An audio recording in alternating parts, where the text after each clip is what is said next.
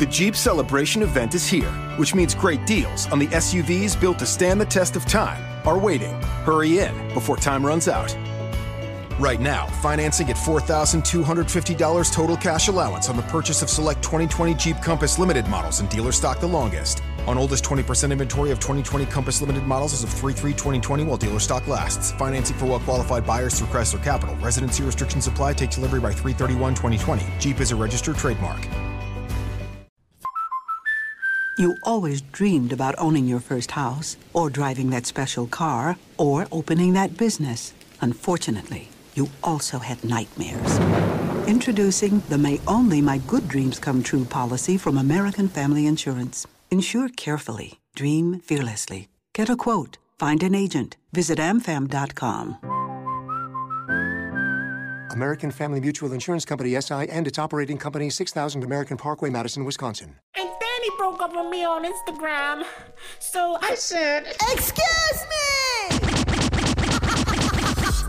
She's pro wrestling's queen of mean. But behind the scenes, she's got a heart of gold and a lifetime of experiences. From no-holds-barred tales of her relationships and rivalries to conversations with A-list superstars, the real Vickie Guerrero is ready to talk. Welcome to Excuse Me, the Vickie Guerrero Show. Excuse me! Hello again, everyone. We are here. We are back. And it's a big one this week. It's Excuse Me, the Vickie Guerrero Show. I am Jerry Strauss, and she's here. Vickie. Excuse me! Hey, everyone. It's Vickie. Hey, Jerry. Hey, Vickie. Vickie, you are excited, and I know that you're excited because there's been a lot of talk about you this week, and you have a lot to say. So this is going to be kind of a unique week for us. It is. You know, it's some stuff's trolling on the internet, and I thought, you know, we do have a show, Jerry, that features us, and it does deal with our show, and I think that's important that they hear from us personally, and we get the facts out to everyone, and there's no misconceptions about what's going on. Yeah, there's been a lot of talk on social media this past week and beyond, really, all about you and all about some comments that were heard and reported on right here on this show. And they deal with your past with the company that many people remember you as being a part of, WWE, and the fact that the relationship between yourself and WWE has taken a certain turn as of late. So some news, some speculation, some of it real, some of it false. And like you said, we're here. This is our forum. Why not set the record straight once and for all? Yeah, absolutely. You know, first I just want to say that I always love and respect WWE because they gave my husband Eddie and myself awesome opportunities in our wrestling career. And, you know, things change and you know, different paths are turned, but this set of events that's going on right now, you know, I just want the fans to hear, because some fans have their knowledge. They think they know what's going on, and they're stating facts that aren't true.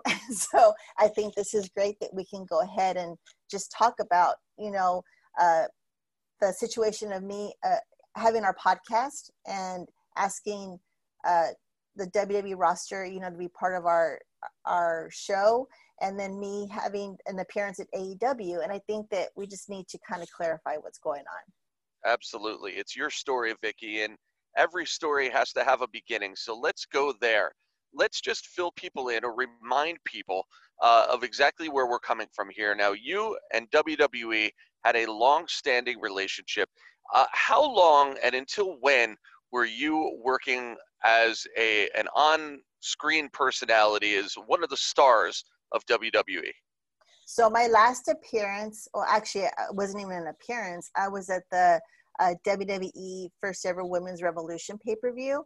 I was there, but I wasn't on screen. My last official on screen was at the Royal Rumble, the first ever Women's Royal Rumble, back in, was it 2017, 18? It's been a long time.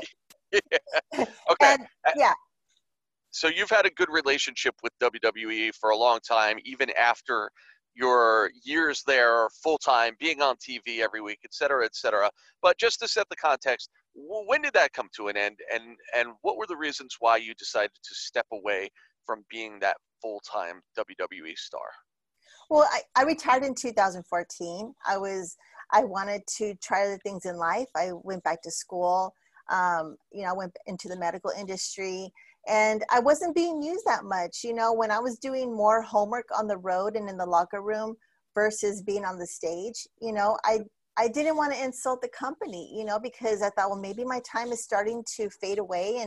And that's what happens sometimes where, some superstars don't have a need to be, involved in storylines. And I just thought that, after a 10-year run, I did everything that I was supposed to do. And I had amazing, memories of being in WWE. And I just thought, if this is the right time, I gave them a year advance, to say, hey, I think I'm going to leave in 2014. Vince McMahon, who I love dearly, gave me his blessing and said, we support you. You have a year to think about this. And I said, yes. But when the year came for, in 2014 and they gave me my retirement match, I was good. I knew it was ready. They were great. They were gracious in how they sent me off. And, that's where my reign stopped.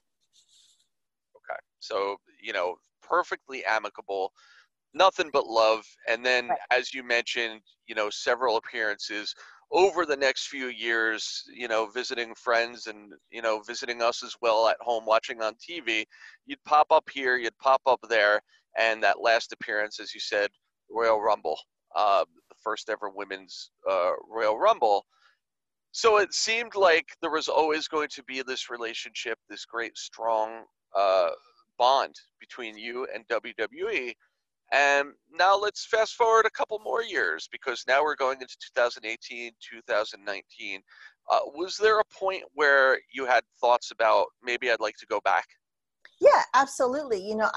After the Rumble, I spoke to Mark Carrano. I emailed Vince. I had spoken to Road Dogg, and I just said, I just want to let y'all know that I'm willing to come back if there's something I can do on the roster or in some kind of capacity.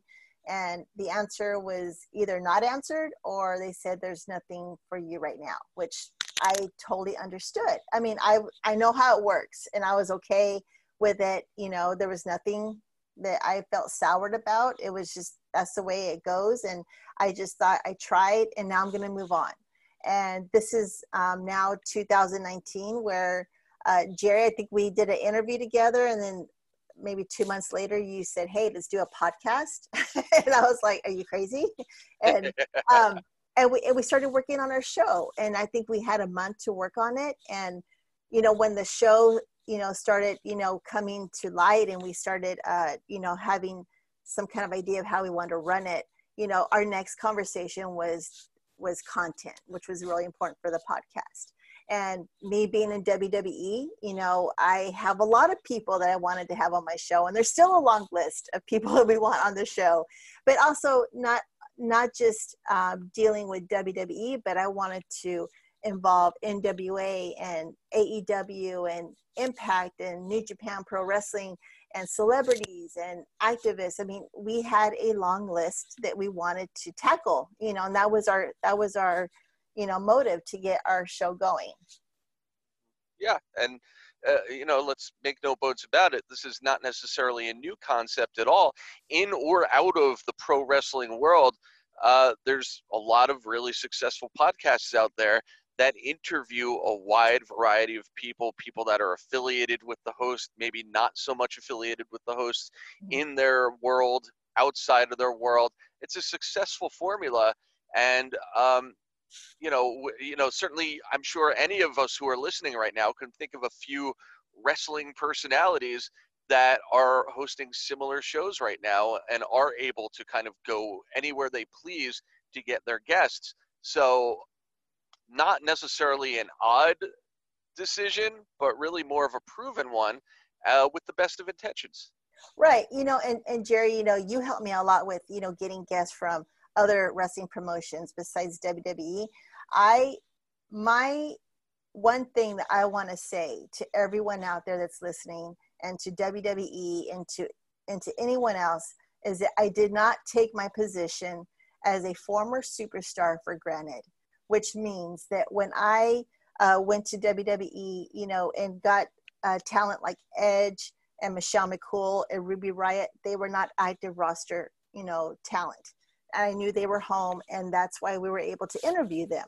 But when we started getting more into our episodes and I wanted to highlight superstars from WWE and, you know, get the women on our show and the male talent, I went through the proper channels of WWE to ask. I asked Mark Carrano, I had text Stephanie McMahon, because I wasn't going to take myself for granted thinking that I'll just call whoever I want and interview them.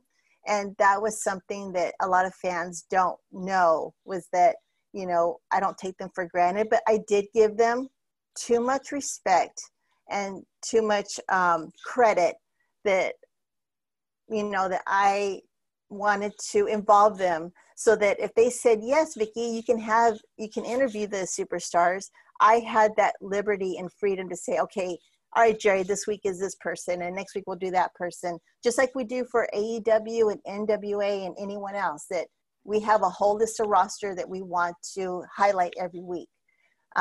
You know, but when that happened, you know, things started changing because I did contact gosh, I don't know if we should go back. In December, I went to AEW and did an appearance for them, which everyone knows. It was a commentary on a YouTube channel for AEW Dark, right? It was for Dark. Yes, you made a guest appearance, as is part of their normal procedure. A lot of those online broadcasts that they tape before the AEW live TV shows. AEW Dark is what it's called. If you guys aren't watching it regularly, it's a great show. You should check it out. But they would cycle in a lot of guest commentators just to kind of add variety and give more interest from week to week. Before you go any further, Vicki, I think it's also really important to establish the fact that at this time, and going back, I believe, and correct me if I'm wrong, but going back at least a couple of years before this, you've had no contractual ties with any wrestling company, whether it's WWE or anybody else. You've been doing Comic-Cons and appearances and things of that nature. But other than that, you've been under no contractual exclusivity. Is that correct? Absolutely, that's correct. And nor would I go work for someone else if I was obligated to another promotion. I think that's disrespectful, and I think that that is not who I am. And anyone out there that knows me would know what I stand for. So taking it back now to December, I believe you said, of 2019, of last year, you were invited, AEW, of course, broadcasting that night from Texas. You live in Texas. So you were there visiting and were invited to be a part of the commentary team for this taped edition of AEW Dark. Yeah, you know, I went. I love AEW. I love the product. I had a lot of old friends I got to see there and met some new ones. And I also, you know, got to put a face to a name because we interviewed some of the roster from AEW. And it was my opportunity to go thank them and shake their hand and say thank you for being on our show because it was awesome. You know, so doing the commentary, it was 30 minutes of work. You know, I said, thank you. It was a wonderful experience, left home, and I continued working on the podcast. Maybe a week after that, it aired. And so everyone knew that I was at AEW and I wasn't signed. There was no signing of a contract. It was just them, you know, offering me commentating. It went well. And then there was a source there was a legend at WWE who we asked to be on our podcast. And he personally called me and told me that WWE is not allowing him or her to be on our show because of my appearance at AEW. And he said that he was, you know, he or she was going to fight for me and to, you know, try and, you know, work it out where, you know, they could be on the show. And at that point, Jerry, I was just like, I shouldn't have to be in this position, or any of my friends be in this position to choose, their job or my show. I mean, and it was kind of hurtful because I have been a superstar that has never given a bad name to WWE while I was working there, never got in trouble, always did everything that I was asked to do, and had complete respect for anyone and everyone that worked there. And, for them to, slap my hand and say, you can't interview our roster, really put me in a really, a bad taste in my mouth, because there's many people that work with WWE and outside podcasts who have free reign of the roster. I just handled things differently, where I wanted to go through the personnel that would okay this. So because that was the respect I have for WWE. And so, we didn't continue with WWE roster, which was really, it was sad, but life goes on and our show's going on. And, this is now, we had done a podcast, where a forum or a fan posted that, the conversations of how I wasn't able to interview the roster. And so this is where we are today.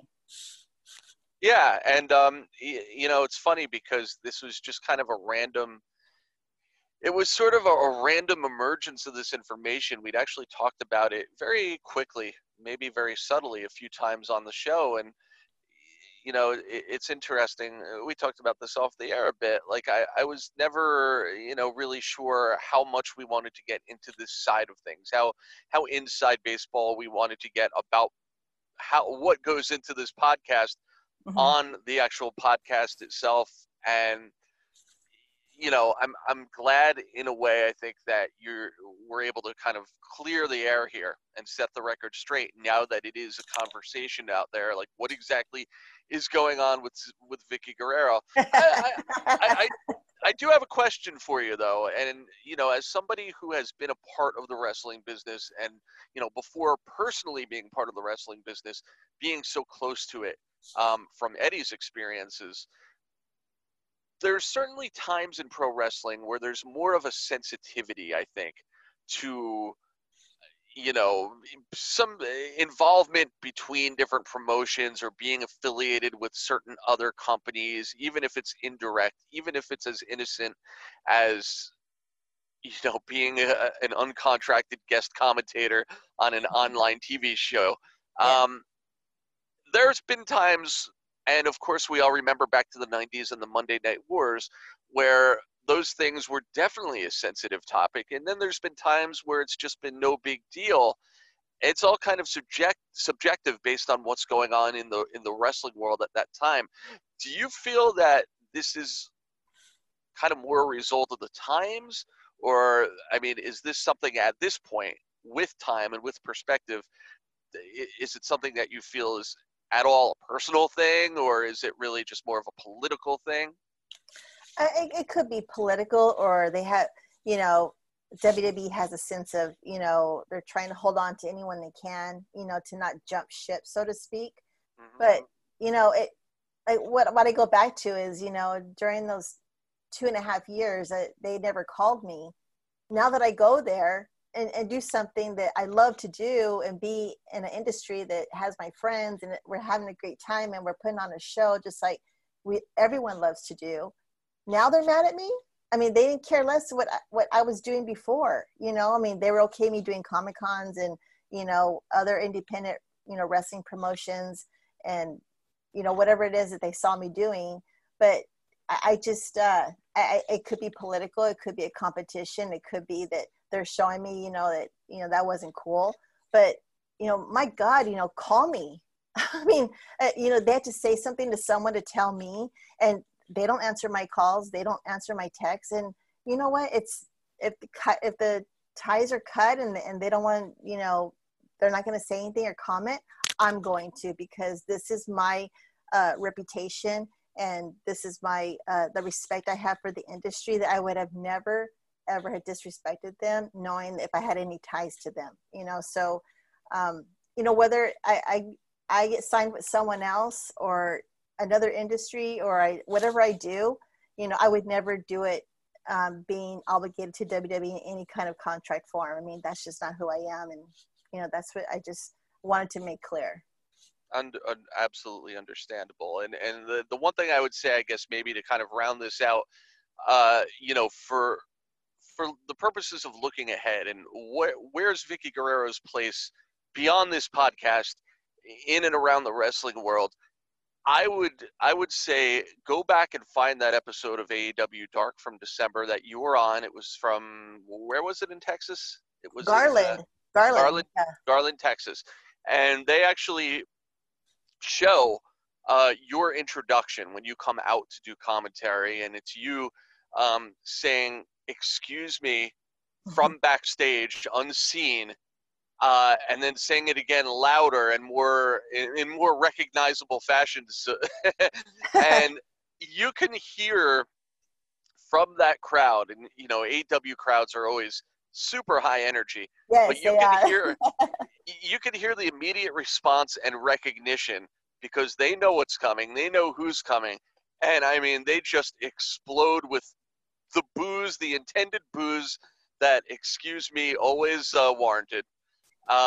You know, and I think that just goes to show that your relevance, excuse me, in pro wrestling, it has not gone away at all. So, you know, no matter whether the political climate shifts or changes, or, you know, whether you continue to, you know, possibly look for opportunities somewhere in this wrestling business, which is quite frankly bigger than ever, it's so, you know, the sky's wide open, and I think the future is wide open, because the wrestling world clearly has room for Vickie Guerrero still. They never stopped.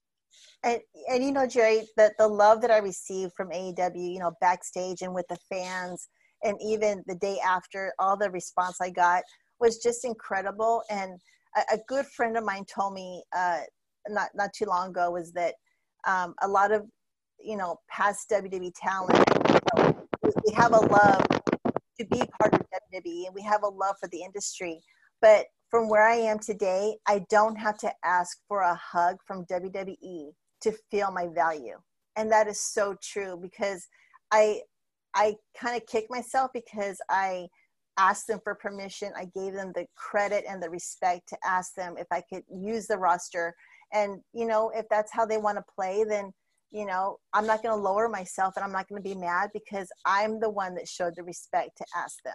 And something else that I really want to emphasize is that everyone that we have on our show, whether it's NWA, AEW, a celebrity, an activist, whether I believe in their thoughts and how they want to live, or a politician, we give them the respect, and we highlight them in their career, and we support them, and we want them to shine during their episode. And that's something that's really important to me. So just like if we had, you know, past WWE, and if we had the chance to do future WWE, you know, talent, that's what we would have done for them too. So I wasn't asking for monetary gain. I wasn't asking for, you know, anything. All I wanted was to highlight them. And if, you know, and sometimes they don't want it and they want to stay in their bubble, then they can have their bubble, you know, because I'm going to go forward, and I want my show to be successful, and I love what I'm doing, and I'm not going to fail at this, because I haven't failed in the last, you know, since, gosh, the last 14 to 16 years since Eddie's passed away. God has carried me, and, you know, this show is another reason that I am going forward. And so that's my piece. I'm so glad we were able to take this time and put this out there. Hopefully now these facts and the real story is going to circulate just as much as sort of the speculation that we've seen over the last week or two. I know. I'm reading it going, are you kidding me? Like, these fans don't know the facts. So thank you, Jerry. It's our show, so we can, you know, put the facts out there. And I value you, because, you know, you work hard on this show too. And I'm not going to apologize for what I did, because if it was anything, all it was respect and consideration to use their talent. And if they're mad because I went to another show, and, you know, so be it. Well, I mean, I think the bottom line is that you're not a wrestling person. You're not a wrestling personality who happens to have a podcast, which there's certainly a lot of them out there.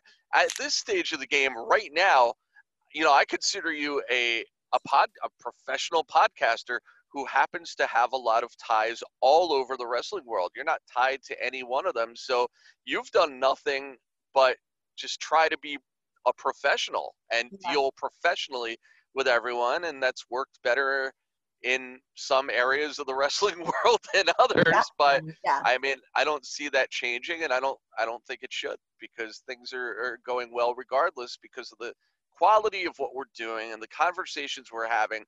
And you talked about highlighting people regardless of whether you agree with them, don't agree with them. That's the kind of mindset that we need when we're going to start delving into the political world, which is what we're doing this week. This is going to be a big departure for Excuse Me. But look, and hey, I'm not a political guy at all by any means. I'm frighteningly unknowledgeable about everything related. It's a different world out there. That's for sure. Absolutely. But it's still an amazing opportunity, I think, to talk to people in that world, whether you agree with their beliefs or not, and kind of get deeper inside their head than what you would get from a campaign speech. So why don't you tell them about the really unique special interview that we have this week? Yeah, thanks, Jerry. So just adding to our genre of our podcast talent and content that we're having, we have Mr. Burgess Owens. He is running for Congress, and he represents Utah. And he has a great philosophy about not a person being on a certain side. It's about believing on a side and having respect and kindness to discuss issues and come together to make a solution.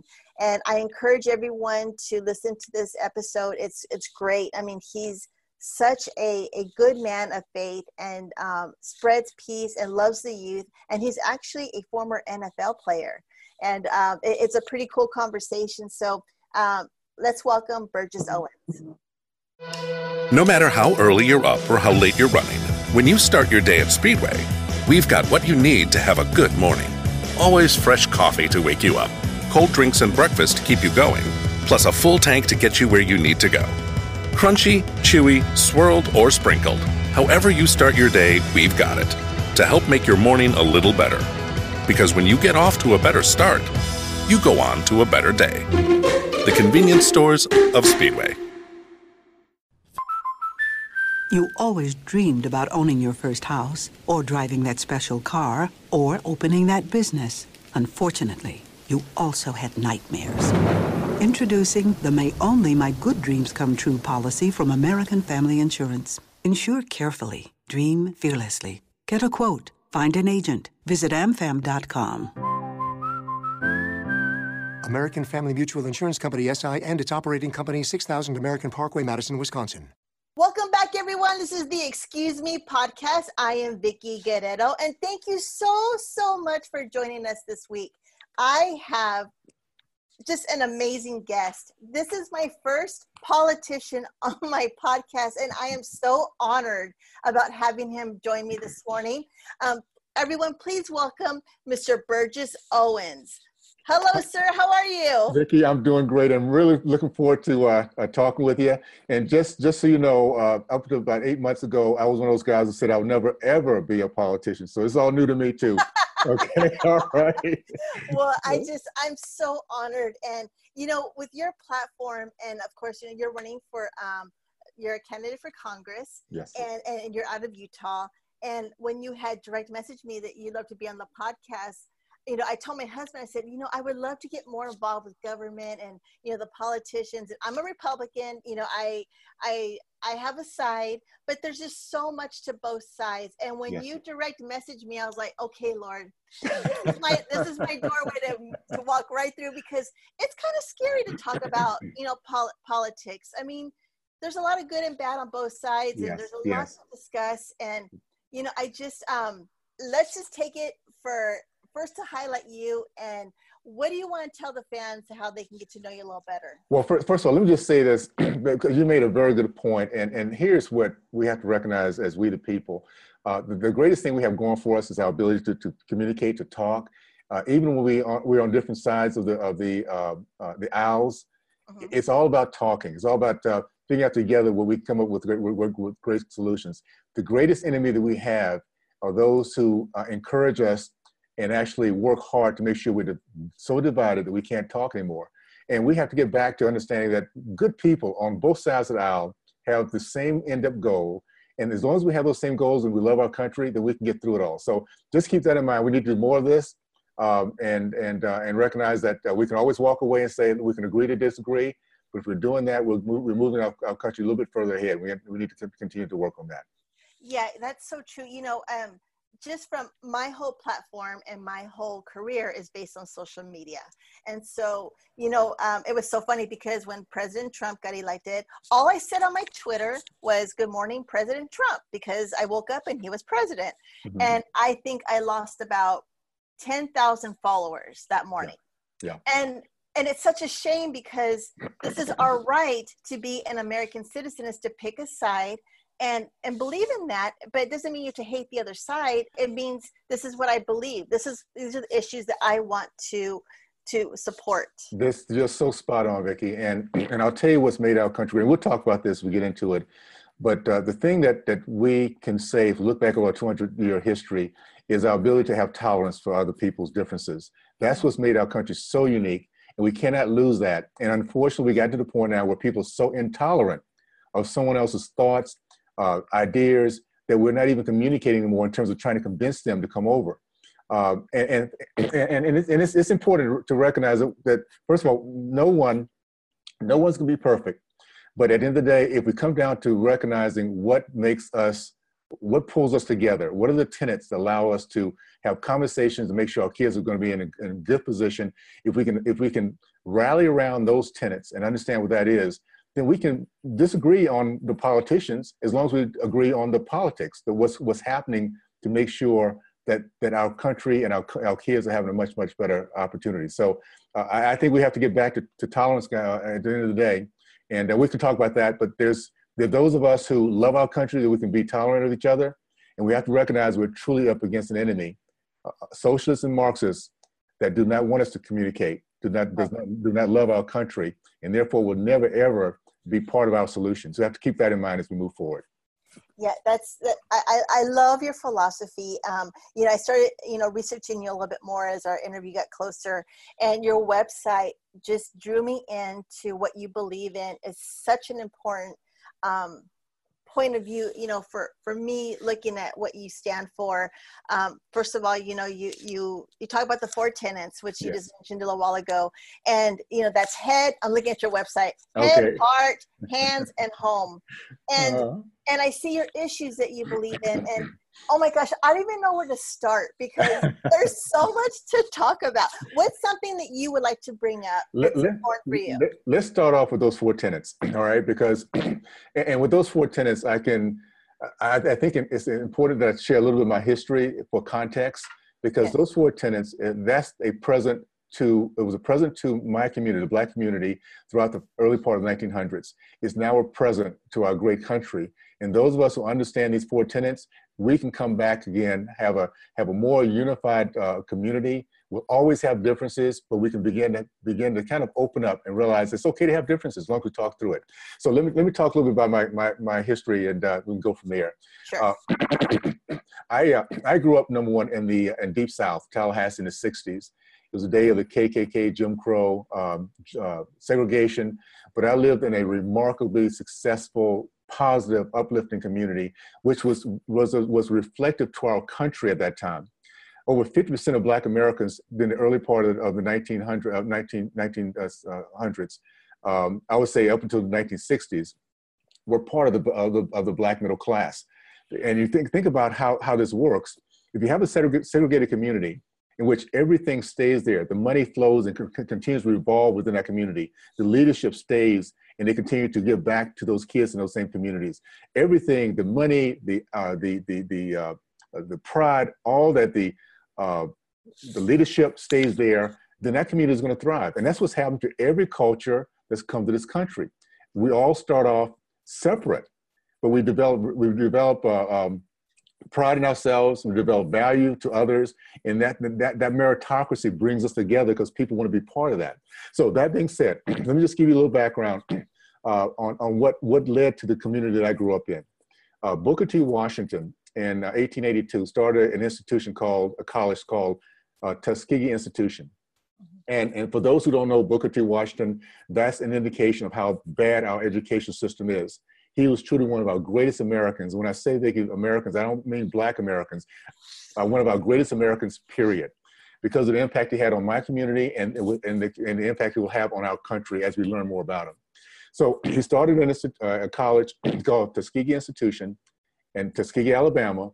By 1905, that little institution, a little college, was producing more self-made millionaires than Harvard, Yale, and Princeton combined. Wow. That same community, the same tenets that he taught during that time was enhanced, was embraced by the Black community throughout our country. And that's why in the 1940s, 50s, and 60s, it was the Black community that led our country in the growth of the middle class, led our country in men matriculated from college, led our country in men committed to marriage over 70%, and the percentage of entrepreneurs over 40%. Now, see, these are things that were true, that I visualized myself. I lived in part of this era. And it's also things that are not taught to our kids, because the left, we have to understand, there are people out there that hate our country, ideologies that hate our country. Yes. And it started off by Karl Marx, and his premise very simply in the 1800s was the first battleground is rewriting of history. If they rewrite our history, it's very simply, we have no pride in our history. We have no appreciation for our present, and we have no vision for our future. And that's what they've done to the Black community. So that being said, I just want to kind of put that in context, because any culture, any people that adhere themselves to the tenets I'm going to share with you right now will experience the American dream. We will get to, in any culture, we'll get to that the middle class, which is truly the American dream, if you just adhere to this. Those tenets are head, heart, hands, and home. Head being education, heart being God, hands being industry, and home being family. And if we go back to understanding that if we teach our kids to think, to have critical thinking skills, if we ourselves get to the point where we can really have enough confidence in our abilities to find solutions for ourselves and then find solutions for others, that process, by the way, of finding solutions for others is how we become wealthy in this country. It's called free market. You become wealthy if you find solutions. At the same time, when you can think, you have the confidence to have conversations with those who might not agree with you, because you don't feel threatened. You feel you can add something to that conversation, and if you feel confident enough that you might even be able to bring them to your side if given time to have a conversation. The left hates that, by the way. They don't want us to talk, and that's why they divide us every chance they get. The second one is heart. And when I talk about this, I have to make very clear, there are good people in every single party out there. So when I talk about this, I'm talking about ideology. There's an ideology that's evil, and I can't say it strong enough. It's anti-God. It's evil. It's socialism and Marxism. In every place that they have put their print across our country and around the world throughout time, it's been nothing but death, misery, and hopelessness. So we have to understand there is an evil process. And what happens is as long as we fight for our ability to worship our God, no matter how we might worship him, our country will continue to find its better self. You know, this is the one country that every generation gets better and better at looking at each other from inside out instead of outside in. That's because that's the way God looks at us. And that's been the foundation of our nation. So we have to fight against the other side, the leftists that want to take God out of everything. We cannot feel guilty about the fact that we believe in God. And we can't let them bully us in every way they can to silence ourselves. That was the right given to us by our Constitution. The third thing is industry. Excuse me. The one thing about our country who does better than anybody else, any other country in history of mankind, we give people the ability to dream, and when they dream, they want to work. They want to work toward getting that accomplished. So we have the opportunity to give men and women a chance to go out and work. And they can work as hard as they might want to. Matter of fact, the harder they work, the better, not only better they feel, but the more they're respected. So the left wants to make us dependent on them. And that's why their status, they want us to focus on the government. And the government taking, they really celebrate when there are more people getting food stamps or more people getting on welfare. And when you take the people off welfare, they think it's a demeaning process, when all we're saying is people rather work themselves and take from somebody else for free. That's what it comes down to. Last but not least is home. As our family goes, so does our nation. And the most important thing we can teach our young men, and this is what it comes down to, we need to teach our young men, not only, first of all, to respect God, second of all, with no light in between, to respect womanhood. When our young men understand that womanhood literally is what drives our nation, it's the civilization factor that makes sure we have compassion, that we serve, that it's where we get the closest thing to pure love of Christ is womanhood. And for our young men not to understand that, they will never be men. Matter of fact, their goal should be, because it's so important to our society, and that our daughters and our mothers, our sisters are respected, that they should really be willing to run toward evil to protect it. They should be willing to give themselves up for womanhood. Once we get that respect for womanhood, and our young ladies know how special they are and how important it is for them to keep their values high, our young men, believe me, they want the respect. They will do everything they can to gain that respect by working toward making sure they respect that. So that's what's going to bring our country back. And that's also, again, what the left wants to turn around. They want to flip us so we don't know what womanhood looks like, that men can only feel good about themselves if they're protecting, providing, and partnering up with womanhood. They would rather us, what's happening in the Black community today, they would love to have 70% of Black men that leave, that desert their families, that have no idea what respect and sacrifice looks like. So we put those four tenets together. We have something that everyone can talk about, no matter what side of the aisle we're on.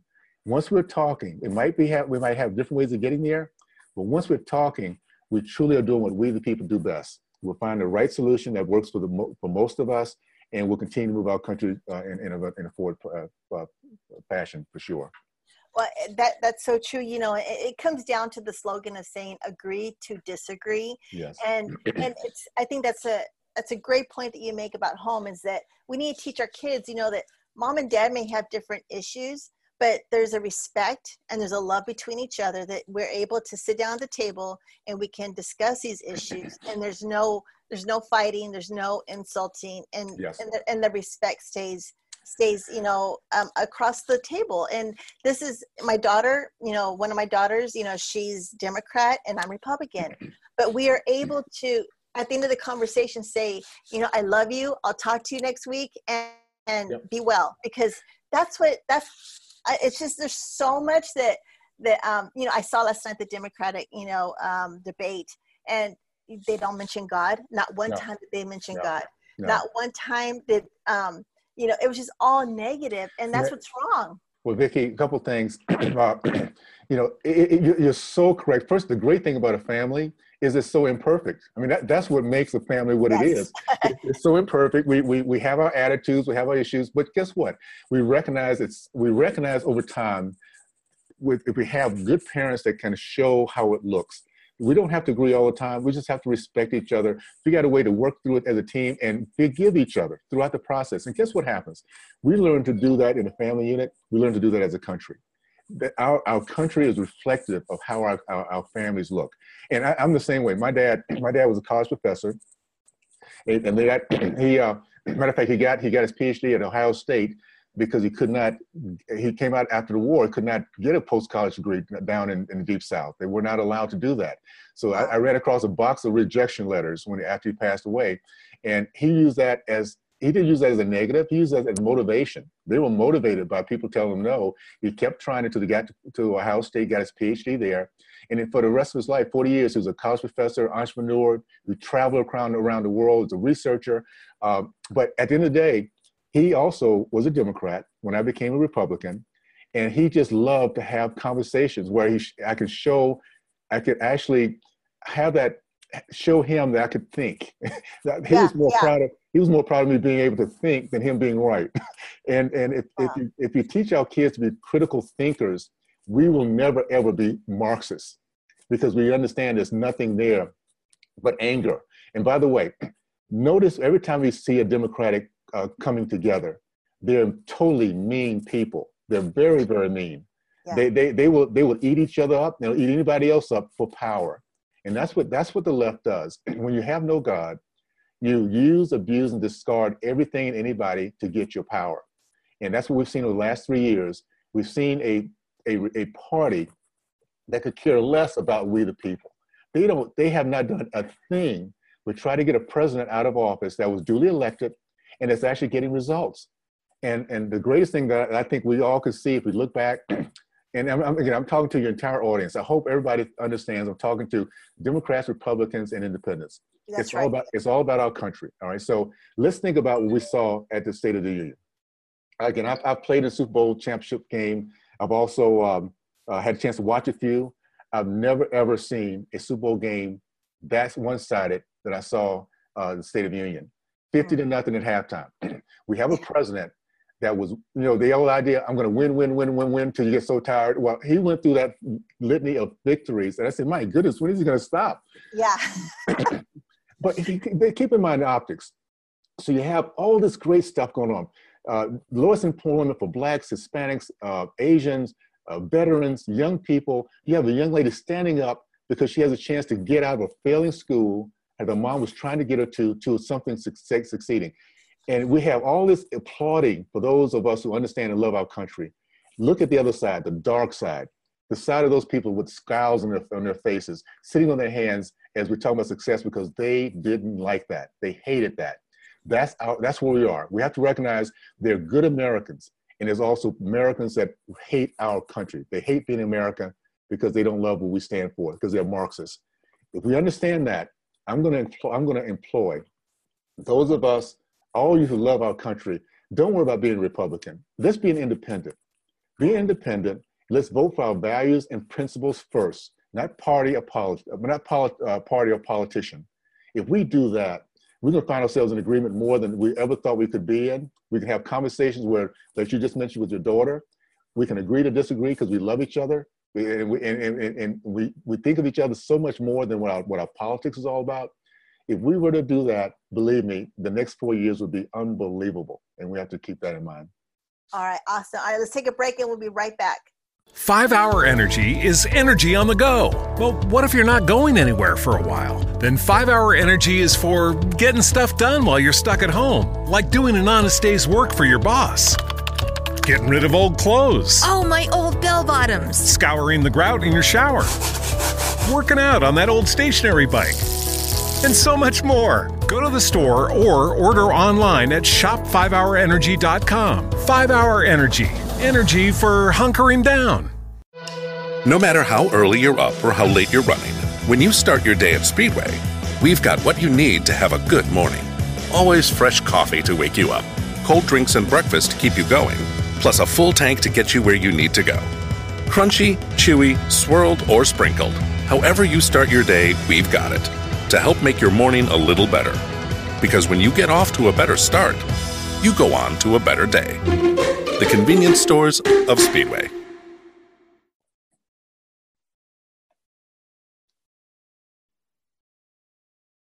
Okay, Burgess, we're back. I love your philosophy. We need more of that in our government. What's an issue that you are going? Who's the candidate that you're running against for Utah for Congress? Okay. And I'll answer. I should have mentioned this at the very beginning. Everybody can reach me at Burgess for Utah. Those 4 tenets I just went through, burgessforutah.com, and you'll see my what you're talking about right now, Vicki, and on my website and everything else on how to donate, how to support me. So right now we're going to go against Ben McAdams, who's a Democrat in a very deep red state district. It's a district, by the way, as we look at the entire year, 2020, is between 1 and 3. It's between 1 and 3 in terms of must-have for the Democrats to hold on to keep the House, and for us to win back our country.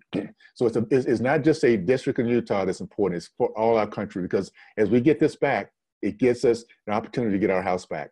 So that's the first thing.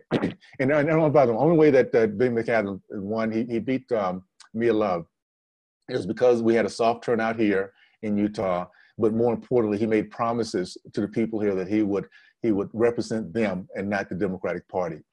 What you have to understand is we have a party now that's dictatorial. It does not allow for free thinkers or people who want to be independent. It is truly by iron hand. It's what Russians do to Russians. And that's what Pelosi has done to that entire party.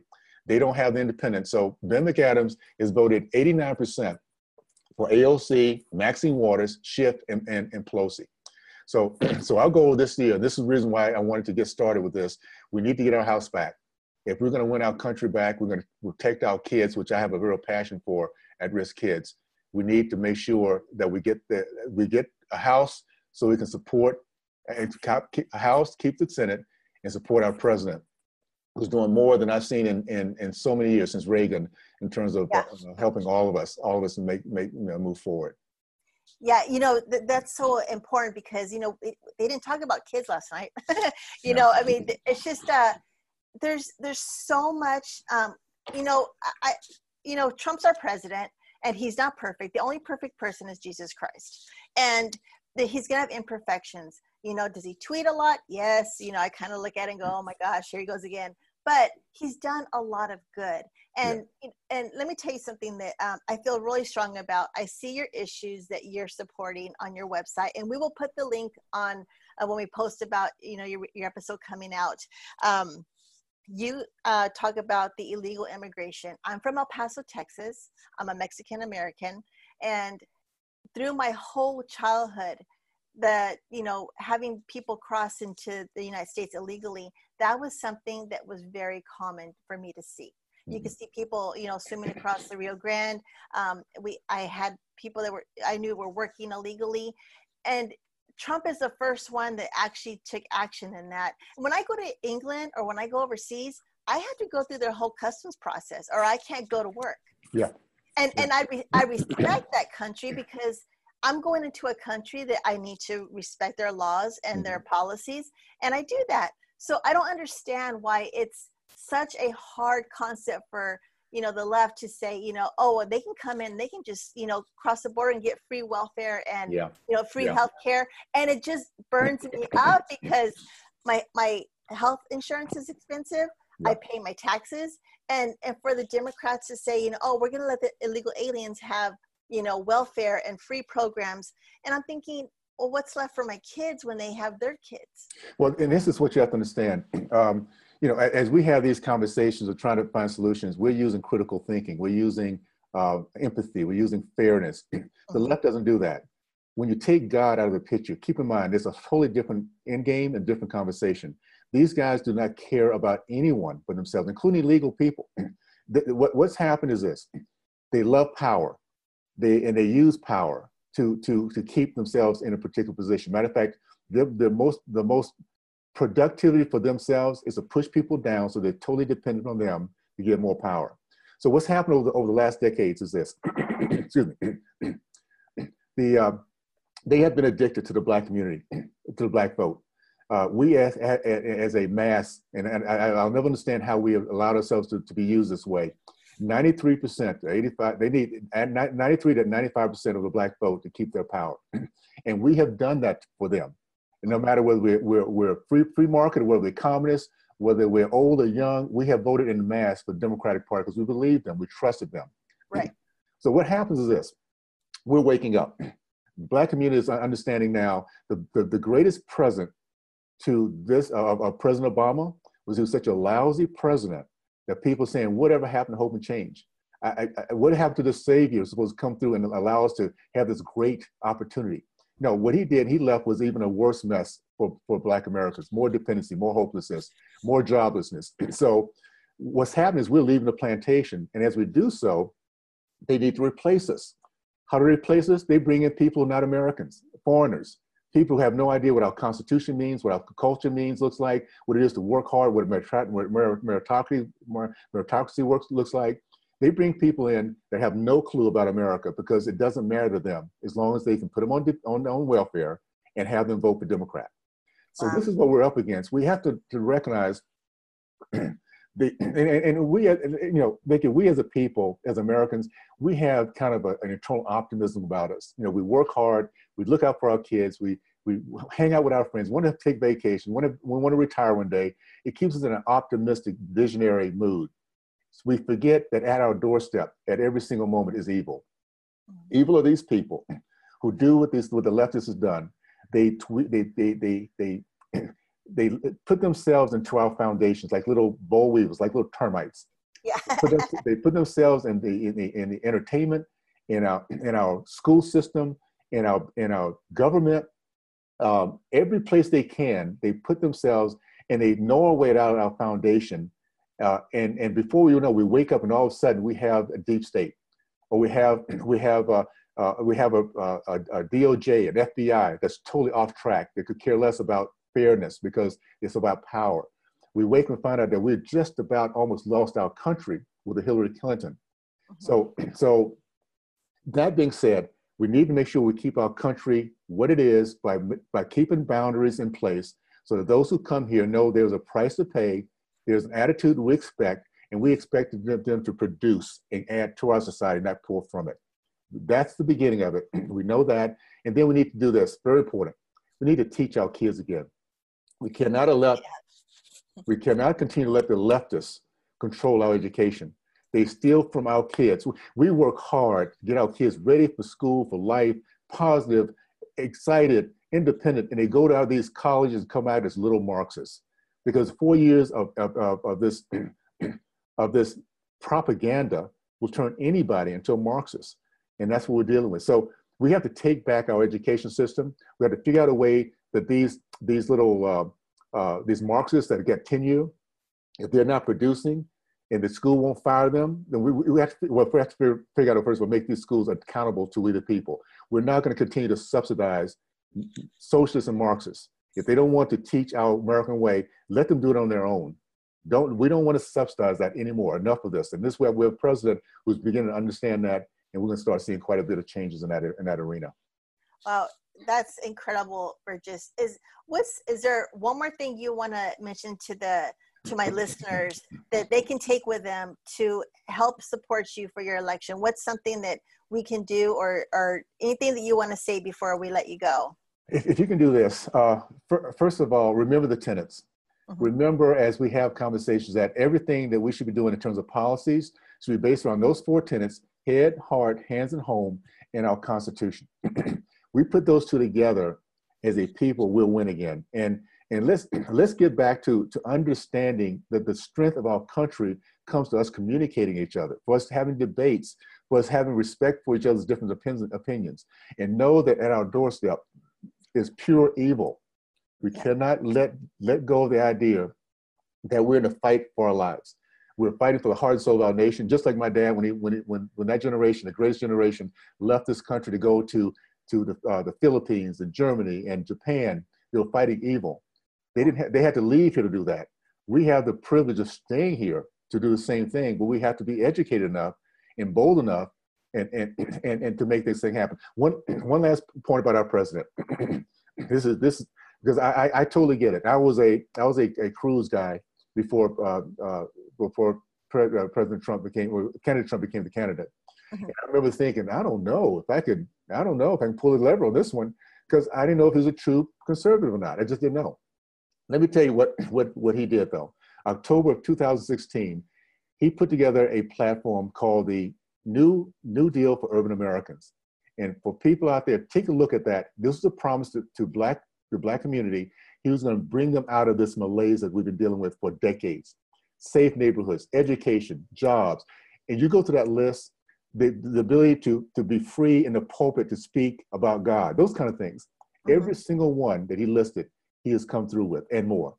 So just understand, guys, for those who have trouble with his tweets, this is a guy who just happens to hate bullies. And I get it, because I'm one of those guys growing up in the Deep South, being one of 4 Black players on my high school team, being a 3rd Black player for University of Miami. I get what it is to go against bullies. And I was taught by my dad, very simply, the way to deal with it. You run at them as fast as you can, you hit them as hard as you can. It was such a great message that I live today. And what I'm seeing of President Trump is someone who runs at him as fast as he can, hits him as hard as he can, and bullies have no idea what it feels to feel pain because they've never felt pain before. They have intimidated. Yeah. Go right ahead. He's intimidated every other president before now, and he's just doing something that they don't like, and that's why they keep yelling. They cannot understand how somebody could do this to them. So, and he definitely has a thick skin. You have to give him that, and a lot of confidence in himself when he can get up there at the State of the Union and keep a straight face and promote his message. So I learned a little bit about thick skin watching that. Burgess, I just want to leave the fans with this great quote that you have that I loved, and I want to share it with everyone. You said, "Success is a matter of choice, not chance. We the people stand for everyone as one body." So powerful and so impressive. And it goes back to you. It's not about, you can say all the sweet words you want. It's the action. Yeah. You can talk the talk, but show me, by your actions. And you're doing that and you speak it. And I'm really so supportive of you. Well, Vicki, if I can say this, we all have a part. That's the great thing about a team. Everyone plays a part. As long as you're doing your best in the position you're placed in, what you're doing right now is just as important as anything else that anybody else is doing across the country. As long as you're doing the best you can, and together we're having an opportunity to give a message out because we're just doing the best we can. That's all it comes down to. And as Americans understand that, we have so much ahead of us if we notice who is angry, who is mean, who is destroying lives, and vote against that. I don't care what party we're part of, vote against that ideology. If we do that, we will pull our country and we will give our kids the greatest future we can ever think about giving our kids. And that's what our responsibility comes down to. Give them a great country so they can take it on to give their kids even a greater country. We do that, and we've done our part. And this little piece of life we call life, we've done our part, and we feel happy at the very end of it. Gosh, for all of our listeners, you can go to burgessforutah.com. Please read his website. I read it, and I was enthralled by your information and your policies, your values, your spirituality. And I thank you, Burgess Owens, and I wish you luck for to run for Congress. I'm your supporter, and I'm so proud to have you on my show today. Thank you, Vicki. Let's do this again. Let's do this often, okay? I look forward to it. I really do. I love to. Thank you, Burgess Owens. God bless you, and good luck. Thank you, Vicki. Appreciate it. Bye. Thank you, Burgess Owens, for taking time out of your busy schedule to be on my show. It has been such an eye-opener, and how we all can take this advice of what your platform is and being able to have a side that we believe in and be able to agree to disagree. But when we disagree, it's about having respect, patience, and kindness to discuss his different issues and come to a solution. So guys, please, I encourage y'all to go to Burgess Owens' website, which is burgessforutah.com. And I'm excited for his platform. I'm excited there's a person that's positive and influential to the youth, and he is able to take his message. And I wish him all the luck and blessings of becoming a representative for Congress to represent Utah. Thanks, Burgess. And now we are going to head to Alicia Atut's interview for the week. Take it away, Miss Interview Queen. Hello everyone, it's Alicia Atut, and I am so excited to welcome you all back to Tales from the Interview Queen. The world's strongest man, Mark Henry, was always so awesome to watch on TV when I was a kid, so I was psyched when I had the opportunity to interview him a year ago. I was at a convention and introduced myself to him, and since then we've stayed in touch. He's been on my show multiple times, and I've even been a guest on his show, Busted Open Radio, which was awesome. On one of the most recent shows we were both at, I couldn't help but notice that Mark had a thing with donuts. There were either a box beside him at his signing table, he talked about them with me. One show, a fan even brought him some as a gift. So I had to ask him about his all-time favorite flavor, asking the serious questions. He told me it's a Canadian maple donut, which made me super proud being Canadian. And then for some reason I was curious about how many of these things he's put down in one sitting. So he told me that at one point he actually had up to half a dozen of them in a single day. I gotta love his honesty. So there you guys have it, a quick tale from the interview queen. This has been Alicia Atout, and be sure to follow me online at Alicia Atout and check out my interviews and YouTube channel for thousands of great tales, interviews, and vlogs. Until next time. Thank you everyone for joining us for another episode of the Excuse Me podcast. Don't forget to subscribe, rate, and review us on Apple Podcasts, Spotify, Google, Spreaker, or your favorite podcast platform. Check out our official Facebook page at facebook.com/excusemevicky, or follow me on Twitter and Instagram, and email us at excusemevicky@outlook.com with questions or comments. Until next time, excuse me! No matter how early you're up or how late you're running, when you start your day at Speedway, we've got what you need to have a good morning. Always fresh coffee to wake you up, cold drinks and breakfast to keep you going, plus a full tank to get you where you need to go. Crunchy, chewy, swirled, or sprinkled, however you start your day, we've got it to help make your morning a little better. Because when you get off to a better start, you go on to a better day. The convenience stores of Speedway. You always dreamed about owning your first house, or driving that special car, or opening that business. Unfortunately, you also had nightmares. Introducing the May Only My Good Dreams Come True policy from American Family Insurance. Insure carefully. Dream fearlessly. Get a quote. Find an agent. Visit amfam.com. American Family Mutual Insurance Company, SI, and its operating company, 6000 American Parkway, Madison, Wisconsin.